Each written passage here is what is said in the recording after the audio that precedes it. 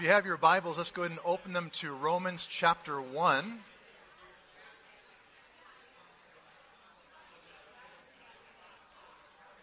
Romans chapter 1. We've just finished our study in the book of Acts, and characteristic of Calvary Chapel, we go verse by verse, book by book, and so we've just finished the book of Acts. We're now going to be in the book of Romans. And it's a really neat transition as we get into the book of Romans. The title of this morning's message, we're going to be looking at the first 7 verses in Romans chapter 1. And so the title of this morning's message is Paul's Singular Passion. Paul's Singular Passion. Let's go ahead and stand together. And then we're going to read these first 7 verses, pray, and then we'll get into study the Word this morning. Forgive me for a little bit. I'm having some allergies, and so I might have to cough a little bit, and my nose is running a little bit. So please forgive me for that. It seems like allergies this year are worse than last couple of years. So forgive me if I start sniveling up here a little bit. Romans chapter 1, verse 1. Paul, a bondservant of Jesus Christ, called to be an apostle, separated to the gospel of God, which he promised before through his prophets in the Holy Scriptures, concerning his Son, Jesus Christ, our Lord, who was born of the seed of David according to the flesh, and declared to be the Son of God with power according to the Spirit of holiness by the resurrection from the dead. Through him we have received grace and apostleship for obedience to the faith among all nations for his name, among whom you also are the called of Jesus Christ. To all who are in Rome, beloved of God, called to be saints, grace to you and peace from God our Father and the Lord Jesus Christ. Let's pray. Father, this morning we thank you for the opportunity to gather together, and we praise you and, Lord, are so grateful for the opportunity to get into your word. We pray this morning that you would open our hearts and our minds, Lord, that you would speak to us individually and corporately as a body of believers, and Lord, that you would move us, that you would somehow open the understanding of our hearts and minds so that we would be able to see you for who you are and respond to you accordingly, we pray. In Jesus' name, amen. Please be seated.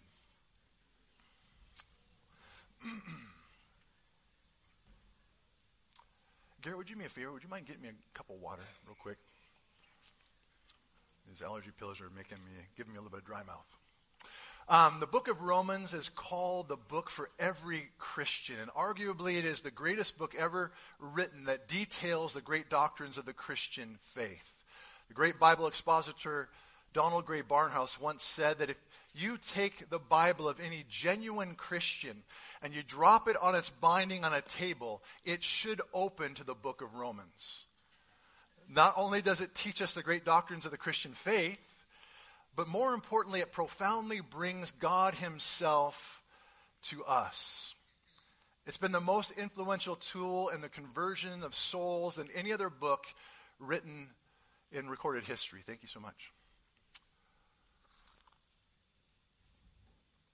In fact, when pastors and Bible teachers are asked, if the Bible was taken away from you and you could choose one book to have, what one book would you choose? 72% of Bible teachers and pastors chose the book of Romans. It's that influential. How influential, you ask? Well, I'm glad you asked. Most, if not of all the great revivals and great reformations in church history have been directly related to and find their moorings in the book of Romans. Let me give you a couple examples. In September 386 AD, a native of North Africa who had been a professor for several years at Milan, Italy, sat weeping in his garden. And in the distance he heard a young child singing these words, Tolle legi, which in Latin means take up and read. Take up and read. And sitting next to him was a scroll of the book of Romans. And he picks it up and began to read.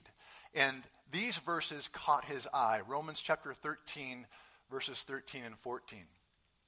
Not in carousing or in drunkenness, not in sexual promiscuity or sensuality, not in strife, in jealousy, but put on the Lord Jesus Christ and make no provision for the flesh in regard to its lusts.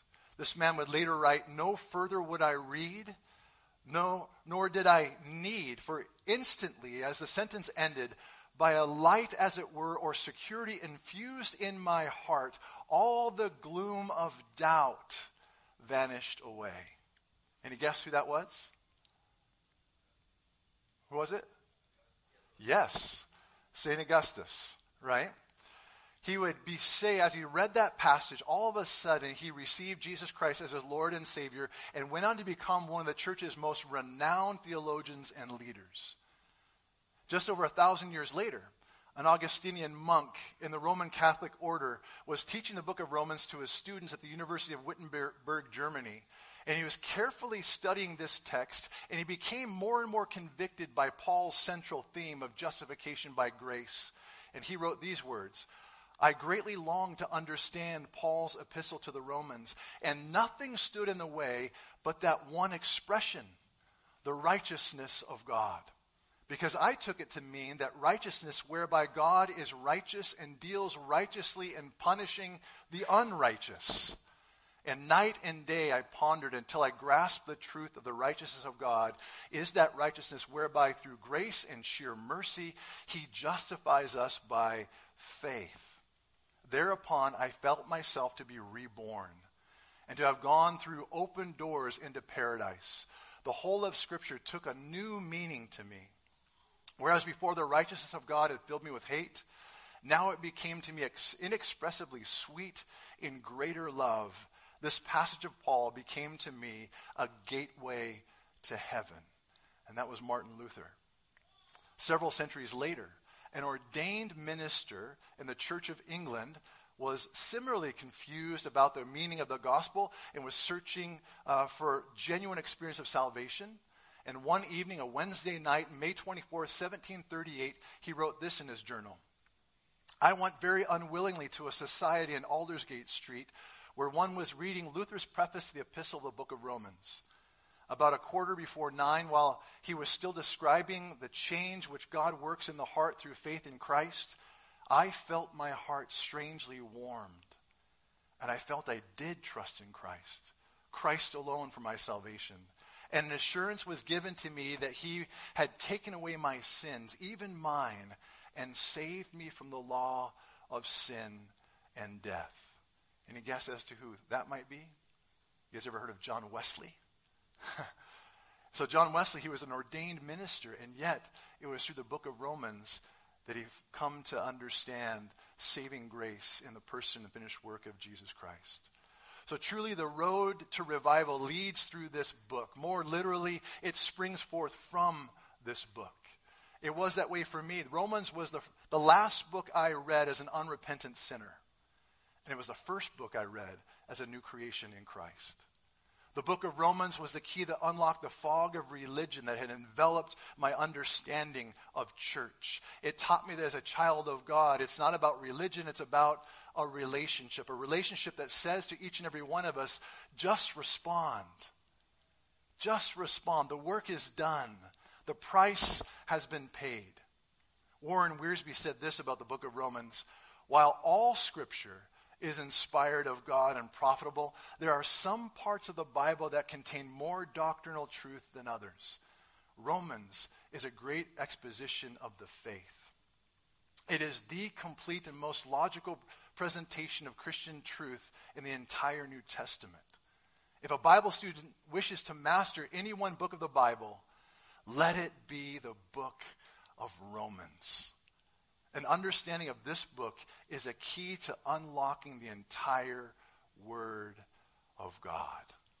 I am excited to get into the book of Romans. So, let's get into it.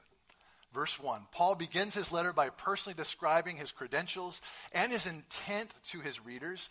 Paul, verse 1, a bondservant of Jesus Christ, called to be an apostle, separated to the gospel of God.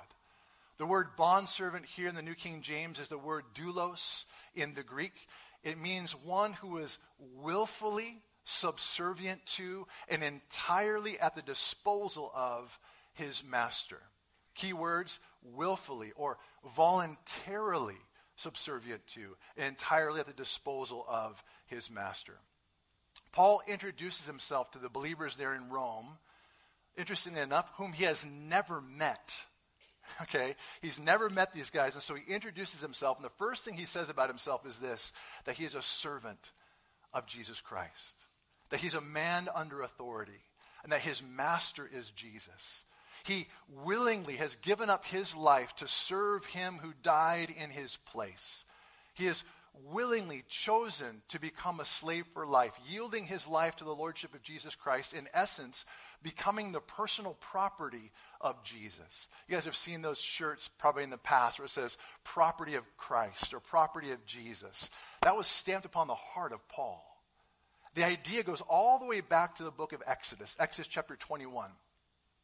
If a slave was released from his service and he loved his master, he loved his wife, he loved his children, and he wanted to remain under the covering of his master, he would go to his master and say to him, I love you, I want to stay here. My family loves it here. You care for us. We want to stay underneath the covering of your care.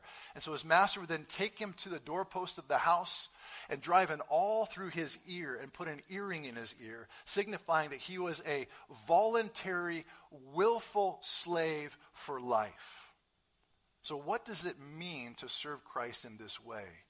To live and breathe for him, to love him and serve him with all that we are, our very passions and desires, our dreams, our ambitions consumed in him. After all, isn't that the quest of every true Christian, to understand and appropriate what it means to be totally and completely lost and consumed in Jesus? Listen to what Paul says in Romans chapter 12, verse 1. Romans 12:1. I'm reading from the Amplified Version. I'm sorry I wasn't quick enough to get my slides up, so you're just going to have to bear with me, and you can flip to Romans 1 if you want. I'm reading from the Amplified Version. It says, I appeal to you, therefore, brethren, and beg you, in view of all the mercies of God, to make a decisive dedication of your bodies, presenting all your members and faculties as a living sacrifice, holy, devoted, and consecrated, and well-pleasing to God, which is your reasonable, rational, intelligent service and spiritual worship. Listen to what he says. Listen to the words. Paul is writing to the Romans. He says, I appeal to you. I beg you, in view of everything that Jesus has done for us, everything that God the Father has done for us, everything that the Spirit of God is doing in us, I beg you, I appeal to you to make a decisive dedication of your bodies, presenting every member of your body, of all your faculties, mind, heart, soul, strength, to him as a living sacrifice. In Galatians chapter 2, verse 20, he said it this way, for I have been crucified with Christ. It is no longer I who live, but Christ who lives in me. And the life that I now live in the flesh, I live by faith in the Son of God who loved me and gave himself for me. Paul is literally saying this, that the old Paul, with his old aspirations and ambitions and dreams, his sins, his mistakes, his pride, all of that, his fear, his guilt, his shame, all of that is dead and buried. And the life that he now lives, the life that he was given by Jesus Christ, he now chooses to dedicate to the service and worship of the one who loved him and gave himself for him. Paul chose to serve the Lord in totality. Any Bob Dylan fans here in the room today? There's at least 1, 2, 3, 4, 5. Good. Bob Dylan fans. Bob Dylan said this, everyone will serve someone. It might be the devil, it might be the Lord, but you got to serve somebody. Paul chose to serve the Lord in totality. And so the first thing he does is he introduces himself to these Christians there in Rome. He says, I am a bond servant, a servant by choice, willingly, voluntarily, ultimately, and utterly committed in every aspect to the service of my Savior Jesus. Secondly, he tells us that he is an apostle. The word apostle means one who is sent out. Interesting, in Hebrews chapter 3, verse 1, we're told this, that God the Father appointed one apostle, and that was Jesus. And then Jesus, during his earthly ministry, he appointed 13 apostles. You might be going, 13, it was 12, right? It was 12. I mean, you go into the chapel there's 12 apostles on the wall, 6 on one side, 6 on the other. Where's the 13th? Remember, Judas fell. In Acts chapter 1, they decided to fill that vacancy, and they brought in Matthias. And then later on, Jesus himself would call the apostle Paul to be the 13th apostle. So what's interesting is this, excuse me, this apostolic calling, this office of apostle, it really doesn't exist in our contemporary age today.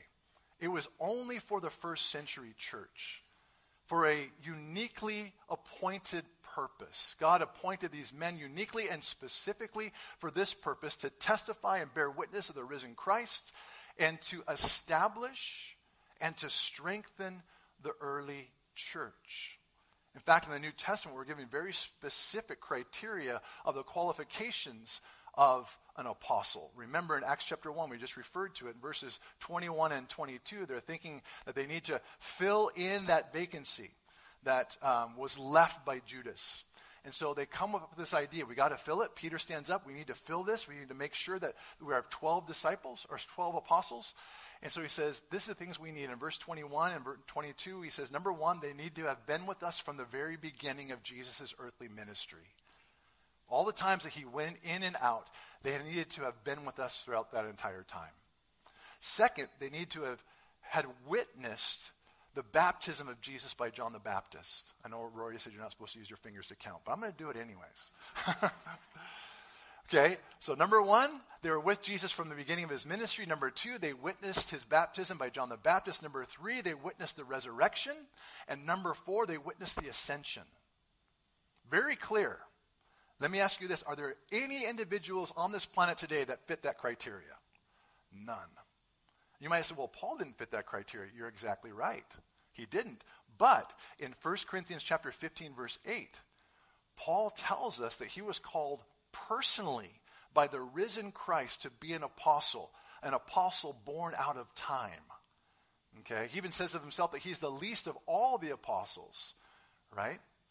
So we understand there's very clear criteria. Those four things: with Jesus from the beginning, witness his baptism, witness his resurrection, witness his ascension. Secondly, there's this thing called the foundational truth of apostleship. The foundational truth of apostleship found in Ephesians chapter 2, verses 19 and 20. Ephesians 2, 19 and 20. Paul writes this to the church there in Ephesus. Now, therefore, you are no longer strangers and foreigners, but fellow citizens with the saints and members of the household of God. He's writing these individuals who were raised in kind of, Gentile culture. Whereas once they were strangers, once they were foreigners, once they were outside the household of God, now they've been brought in. Now they're fellow citizens of the kingdom of God. But even more than that, he says that you are members of the household of God, sons and daughters of God.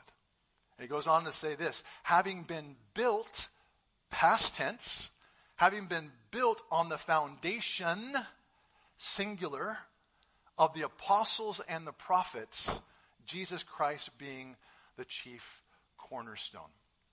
So many of us in this room have done construction before. When you lay a foundation, how many times do you need to lay that foundation when you're building? Just once, right? And that foundation dictates the footprint of that building, doesn't it? It dictates how that building is going to be laid out, right? And you can change on the inside all kinds of things. But that footprint is established once and for all. It's secure. And here Paul tells us, listen, that the church is built upon the foundation of the Old Testament prophets, who we don't have anymore, and the New Testament apostles. Has been, past tense, foundation singular, never to be built upon again. Okay? And so we have this idea, there's four criteria, and we also have this idea of the foundation of apostleship. So, There may not be apostles in the New Testament term in our day and age today, but God still does call out ones to go forth, doesn't he? And we call those missionaries, right? Sent ones, to be sent out from the church.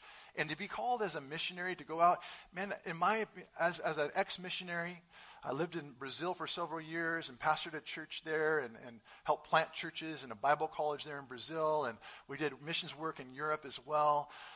And I never thought it was a missionary. People always say, oh, you're a missionary. I'm like, no, I'm just a pastor planting a church. Because in my mind, missionaries are the superheroes of the church.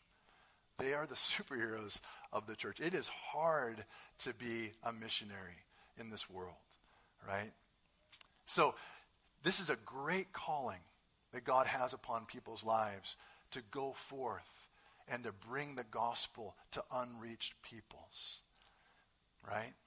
But you say, well, what about me? I feel like I'm missing out in some way. I feel like somehow if I don't have the call to be a missionary, that somehow I'm missing out on the blessings of God and the goodness of God in my life. Listen, to be a carpenter, to be a teacher, to be a salesman, a parent, a farmer, a rancher is just as holy and just as important if you're doing it for him.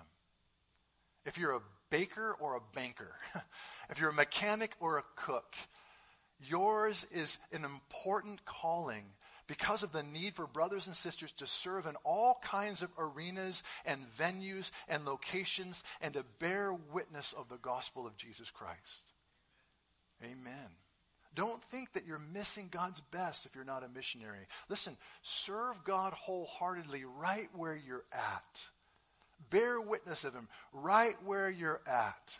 Be at peace about it and say, Lord, if this is what you have for me, I'm going to do it for your glory. I'll be salt and light as I labor for you right here where I'm planted. And so Paul says, number one, he says, I'm a bondservant. I'm an apostle. And thirdly, he says, I'm separated. Grammatically, this word means that God not only separated or set him apart for himself, but that continues to do so. God continues to set Paul apart.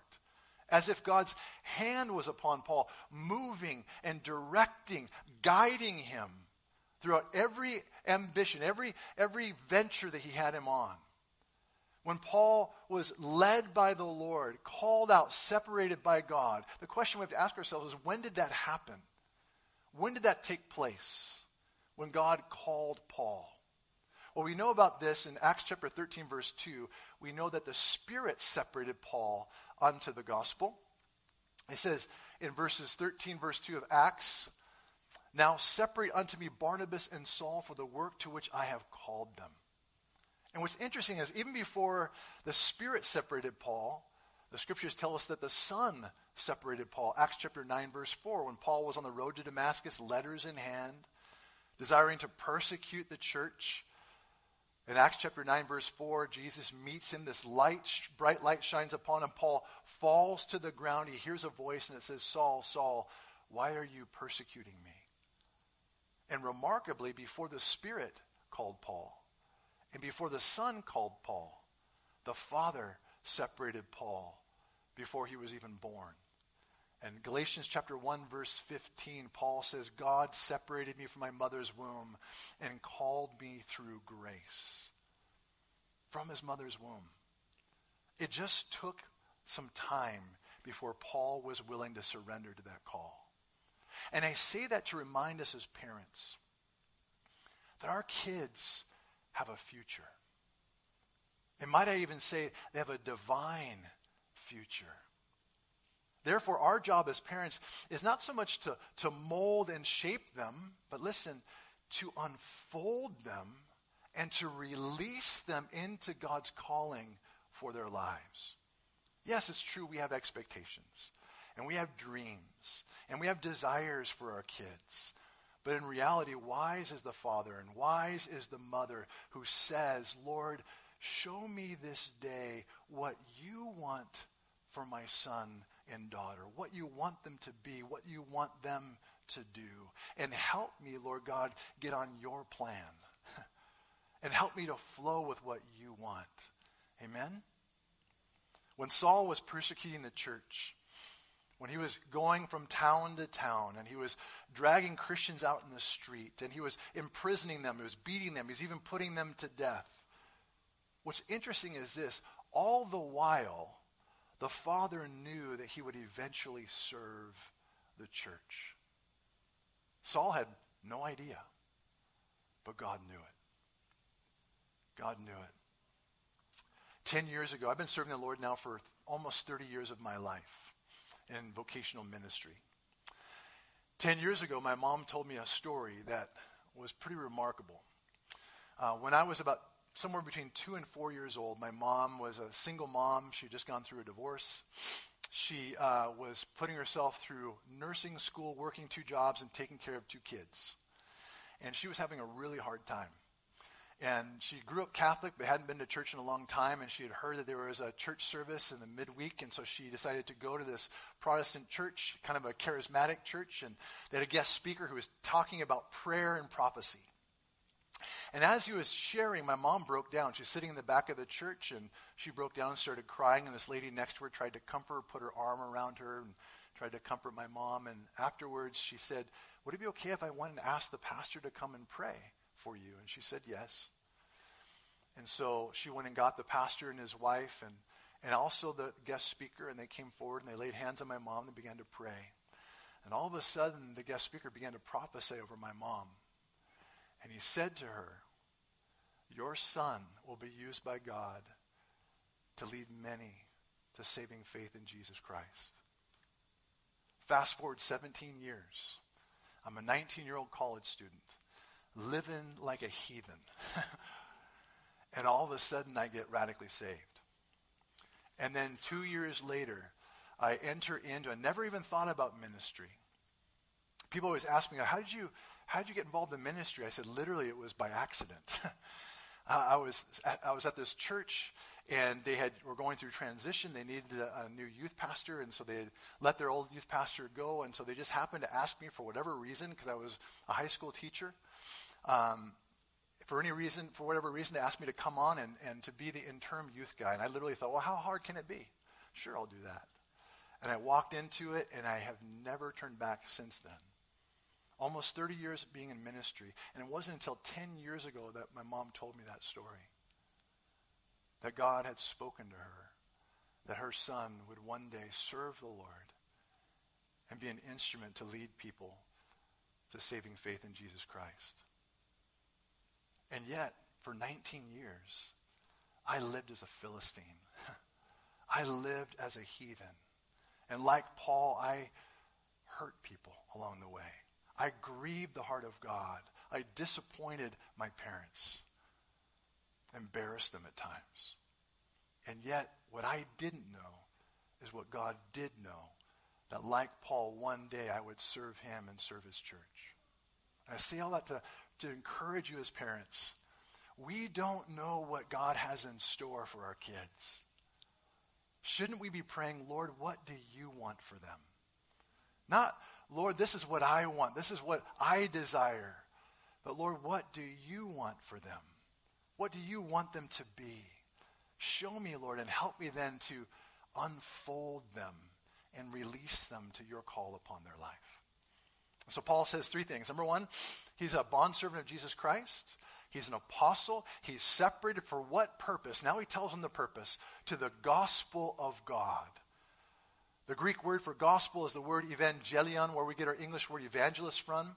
In the Septuagint, which is the Greek Old Testament, this word was used to describe people who were being released from Babylonian captivity. And it spoke of a heralding, a proclamation. It meant you can go home, is what it meant. You're free. Good news. The late Timothy Keller said this: put most simply, the gospel is an announcement and a declaration. The gospel is not advice to be followed. It is news. Good news about what has been done. F.F. Bruce defines the gospel this way: the joyful proclamation of the death and resurrection of his Son and the consequent amnesty and liberation which men and women may enjoy through faith in him. I love that. I love that. The consequent amnesty and liberation that men and women can enjoy through faith in him. Karl Barth, the Swiss Reformed theologian, stresses the otherness of the gospel by saying this: the gospel is not a religious message to inform mankind of their divinity or to tell them how to become divine. The gospel proclaims a God utterly distinct from men. In other words, God has fulfilled his long-time promise to reclaim his fallen creation and to provide his people with a new and secure relationship with himself. Truly, the gospel is good news. It is not just good advice. Paul wasn't separated unto the good advice of Christian living. Paul was separated under the good news of the gospel. Verse 2, which he, God, promised before through his prophets in the Holy Scriptures concerning his Son Jesus Christ our Lord, who was born of the seed of David according to the flesh. Here in verse 2, Paul talks about the faithfulness of God, how God promised to bring the Messiah. And all through the Old Testament, all the prophecies, all the ceremonies, all the sacrifices were pointing to this moment when the Messiah would come. 25 years before Paul penned this epistle, he became a servant of the Lord Jesus Christ on that road to Damascus when he said, Lord, what would you want me to do? What a great question. All of us have stuff in front of us, schedules to keep, things that need to be accomplished, deadlines to meet. All of us have that stuff. But what a great question every morning to ask, Lord, this is what's in front of me? This is what I have going on today or this week? But Lord, what would you have me do? What a great question. And for 25 years, Paul kept that question at the forefront of his lips, constantly committed to Christ. The key to Paul's ministry was his commitment to the risen Jesus. He left everything to focus on one thing singularly, serving Jesus passionately. One thing singularly, serving Jesus passionately. Listen to what he writes in Philippians chapter 3, verse 7. But what things were gained to me, these I counted loss for Christ. Yet indeed I also count all things lost for the excellence of the knowledge of Christ Jesus my Lord, for whom I suffered loss of all things and count them as rubbish. That, he says, that I may gain Christ and be found in him. Wow. That was his singular passion, that he might gain Christ and be found in him. Douglas Moo said, in saying that he's been set apart for the gospel of God, Paul is claiming that his life is totally dedicated to God's act of salvation in Christ. A dedication that involves both his own belief in and obedience to that message. Jesus was Paul's singular objective. Now, we all have goals. We all have aspirations and ambitions. And those aren't necessarily bad. They can be good things. But we need to make sure that those things are a distant second to our singular passion, who should be Jesus. Our singular passion should be Jesus. Or as Paul says, that we might gain Christ and be found in him. In my studies this week, I came across this article about a man named Steve who was committed to golf, right? Committed to golf, as I'm looking at Lucas Teskey over here. Committed to golf. Every single day, literally the article talked about every single day he would golf. Every week, 7 days a week, 52 weeks a year he was golfing. That's commitment, right? I don't know anybody that does stuff like that every single day. The story goes on and talks about how several years go by and Steve was still playing golf, and one day he was about to just tap in the ball into the cup on the 16th green, and he looks up and he sees a funeral procession driving by, and he stops, takes off his hat, And he just stands in silence for a moment. His golfing buddy was amazed that he actually stopped to do something like this and said, "Wow, man, Steve, that was really respectful." And Steve put his hat back on his head and got his position, get ready to putt this ball into the cup on the 16th hole. And he says, "Well, I should be respectful. I was married to her for 30 years.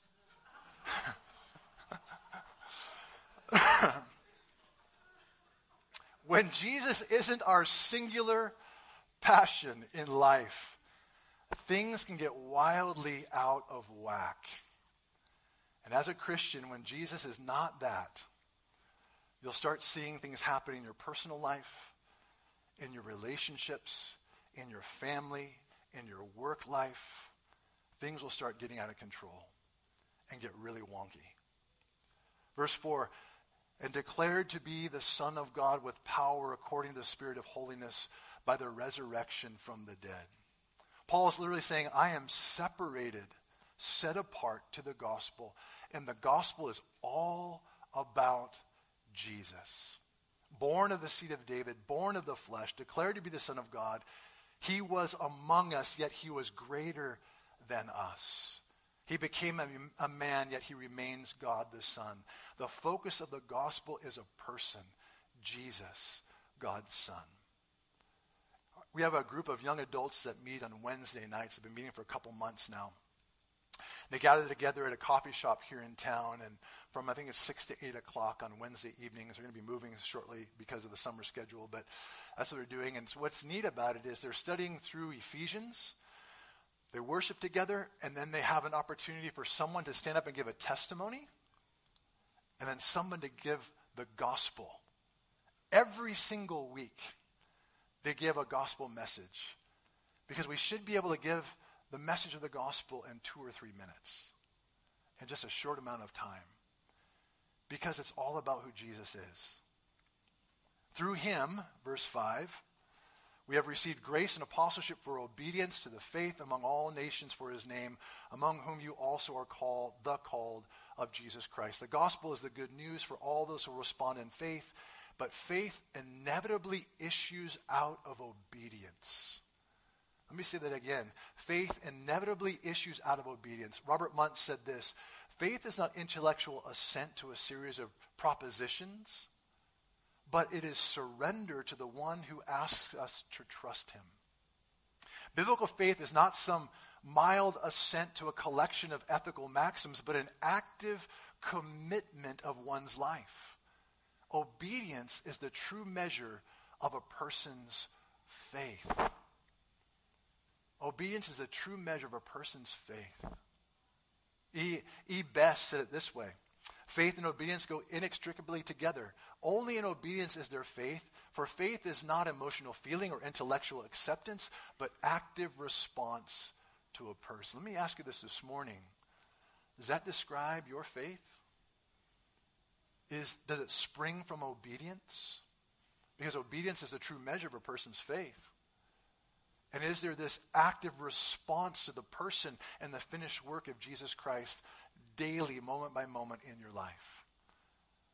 The word called in verse 6 parallels Paul's testimony about himself in verse 1, where he said that he was called to be an apostle.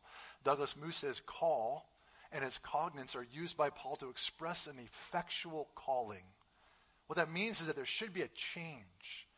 There should be a transmission from who we used to be to who we are now in Christ. His nature, his character are now becoming more and more part of who we are. What is meant is not an invitation. I love what Douglas Moo says here, this word call. What is meant is not an invitation, but it is the powerful and irresistible reaching out of God to bring people into his kingdom. That's what it means to be called by God. This powerful reaching out of God in his grace to bring people to himself. Paul's meaning here is that the purpose of God is that every nation, every tribe, every tongue on this planet would know the grace of saving faith in Jesus Christ, and secondly, would experience a committed, lifelong discipleship as we grow in relationship with him. Martin Luther said, we are saved by faith alone, but the faith that saves is never alone. It should bring with it grateful, joyful, trusting obedience. And finally, verse 7, Paul identifies who this letter is for. To all who are in Rome, beloved of God, called to be saints, grace to you and peace from God our Father and the Lord Jesus Christ. The words to be, there where it says called to be saints, are in italics in our Bibles because in the original Greek they're not there. So this should literally read, beloved of God, called saints.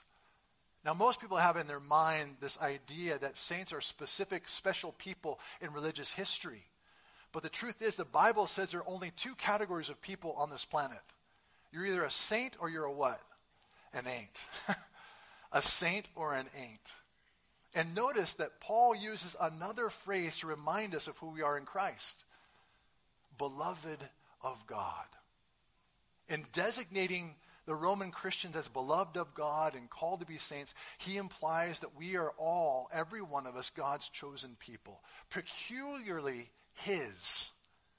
These two descriptions remind believers that who we are depends on God's love and God's call. Leon Morris said, the word contains a challenge to faithful Christian service. Man, this is a challenging quote for me. I read this morning, I'm like, whoa. And I just sat and pondered this for a while. The word of being called a saint contains a challenge to faithful Christian service. For saints should live in accordance with the character implied in being thus set apart. We're called Christians. We should live like it. We should act like it. We should talk like it. We should think that way. Paul uses this word saints 38 times to designate Christians. The focus being not on behavior but on status. Christians are those who have been sanctified in the name of the Lord Jesus Christ and the Spirit of God. Therefore, if you are a believer in Christ here this morning, you are a saint. Last night, after a prayer meeting, I was putting chairs away. Excuse me. In the chapel over there, and you know, like I mentioned before, there's stained glass, right? There's 6 apostles on one side and 6 apostles on the other. And the sun was coming through, and even this morning I saw it again. The sun was coming through, and it creates this kaleidoscope of color on the ground. It's awesome. It's really pretty. And it reminded me of a story of a little boy who attended a church, that beautiful stained glass that depicted St. Paul and St. Peter and St. John. And one day when he was in Sunday school, they were asked the question, what are saints? And listen to what his response was. He says that saints are people who the light shines through. People who the light shines through. What a great answer. Jesus said the same thing. You are the light of the world. Matthew chapter 5. And verse 16, he says, let your light so shine before men that when they see your good works, they'll glorify your Father who is in heaven. You and I are saints called by God to be people who the light shines through. Romans 1:7 again, grace to you and peace from God our Father and the Lord Jesus Christ. In Paul's day, when the Greeks would greet one another, they would use the Greek word charis, or grace. When Jews would greet one another, they would use the Hebrew word shalom, which means peace. Charis, shalom, grace and peace. And interestingly, as Paul writes his letters, he's the most prolific author in the New Testament, the majority of his greetings carry those two words, grace and peace, always together and always in that order. Grace and then peace. Why is that? Because man will never experience peace until he understands grace. He'll never experience peace until he understands grace. And if you're trying to be holier and you're trying to be more deserving of God's blessings, your Christian life will be absent of peace. There might be moments of it, but you'll not be at peace. You'll not be content. But if you endeavor to understand grace, that God blesses and gives us his loving favor unconditionally, unmerited, unearned, then you'll stop trying to earn his blessings and you'll learn to rest in his peace. And notice the source of grace and peace. It comes from God the Father and the Lord Jesus Christ. Because both God the Father and the Lord Jesus Christ are the source, our peace is both positional and it's unconditional, as Romans 5:1 tells us. It's positional because we are the children of God. It's unconditional because the Father's favor does not rest upon who we are or what we have done, but on what Jesus Christ has already done. We all know this. Jesus has taken upon himself all of our shortcomings, all of our sin, all of our failures, all of our guilt, all of our shame, all of our weaknesses, all of our rebelliousness. And Paul opens his letter to the Romans by telling them that real peace, lasting peace, only comes as a result of the grace of God. Grace is what we receive. Peace is what we experience as a result of the activity of God on our behalf. I'm going to have the worship team start coming forward. You can go ahead and close your Bibles. And let's go ahead and stand as just last few couple closing comments here before we end. We're going to try to end here close to being on time. Sorry for going a little long. But in these first 7 verses of the book of Romans, Paul successfully presents who he is by stating his credentials: bondservant, apostle, separated. And then he tells us what he's all about. He's all about the gospel. The key to success in the Christian life is understanding who we are in light of who Jesus is. Jesus is the heart of the gospel. He's the promised Messiah, the seed of David, the Son of God, the Lord. And confessing the gospel in our day and age requires that we subscribe to Paul's exalted view of Jesus. Because it's not just about who he is, but about what he has done that makes the gospel the good news that it is. Again, this morning's title is Paul's Singular Passion. And in Philippians 3:13, he says this: "One thing I do, forgetting those things that are behind and reaching forward to those things which are ahead, I press toward the goal for the prize of the upward call of God in Christ Jesus." Hear those words again.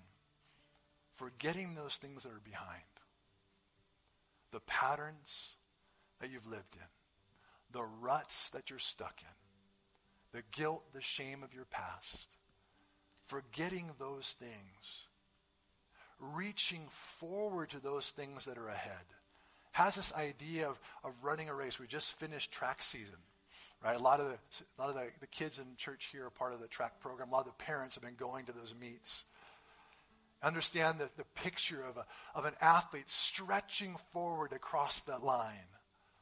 And that's the picture here of Paul pressing forward, reaching forward to cross the finish line, doing whatever it takes, every muscle, every sinew, just firing to cross that line with one goal in mind: to gain the prize, to press toward the goal for the prize of the upward call of Christ Jesus. For Paul, his singular passion was Jesus. And listen to what he says in verse 15.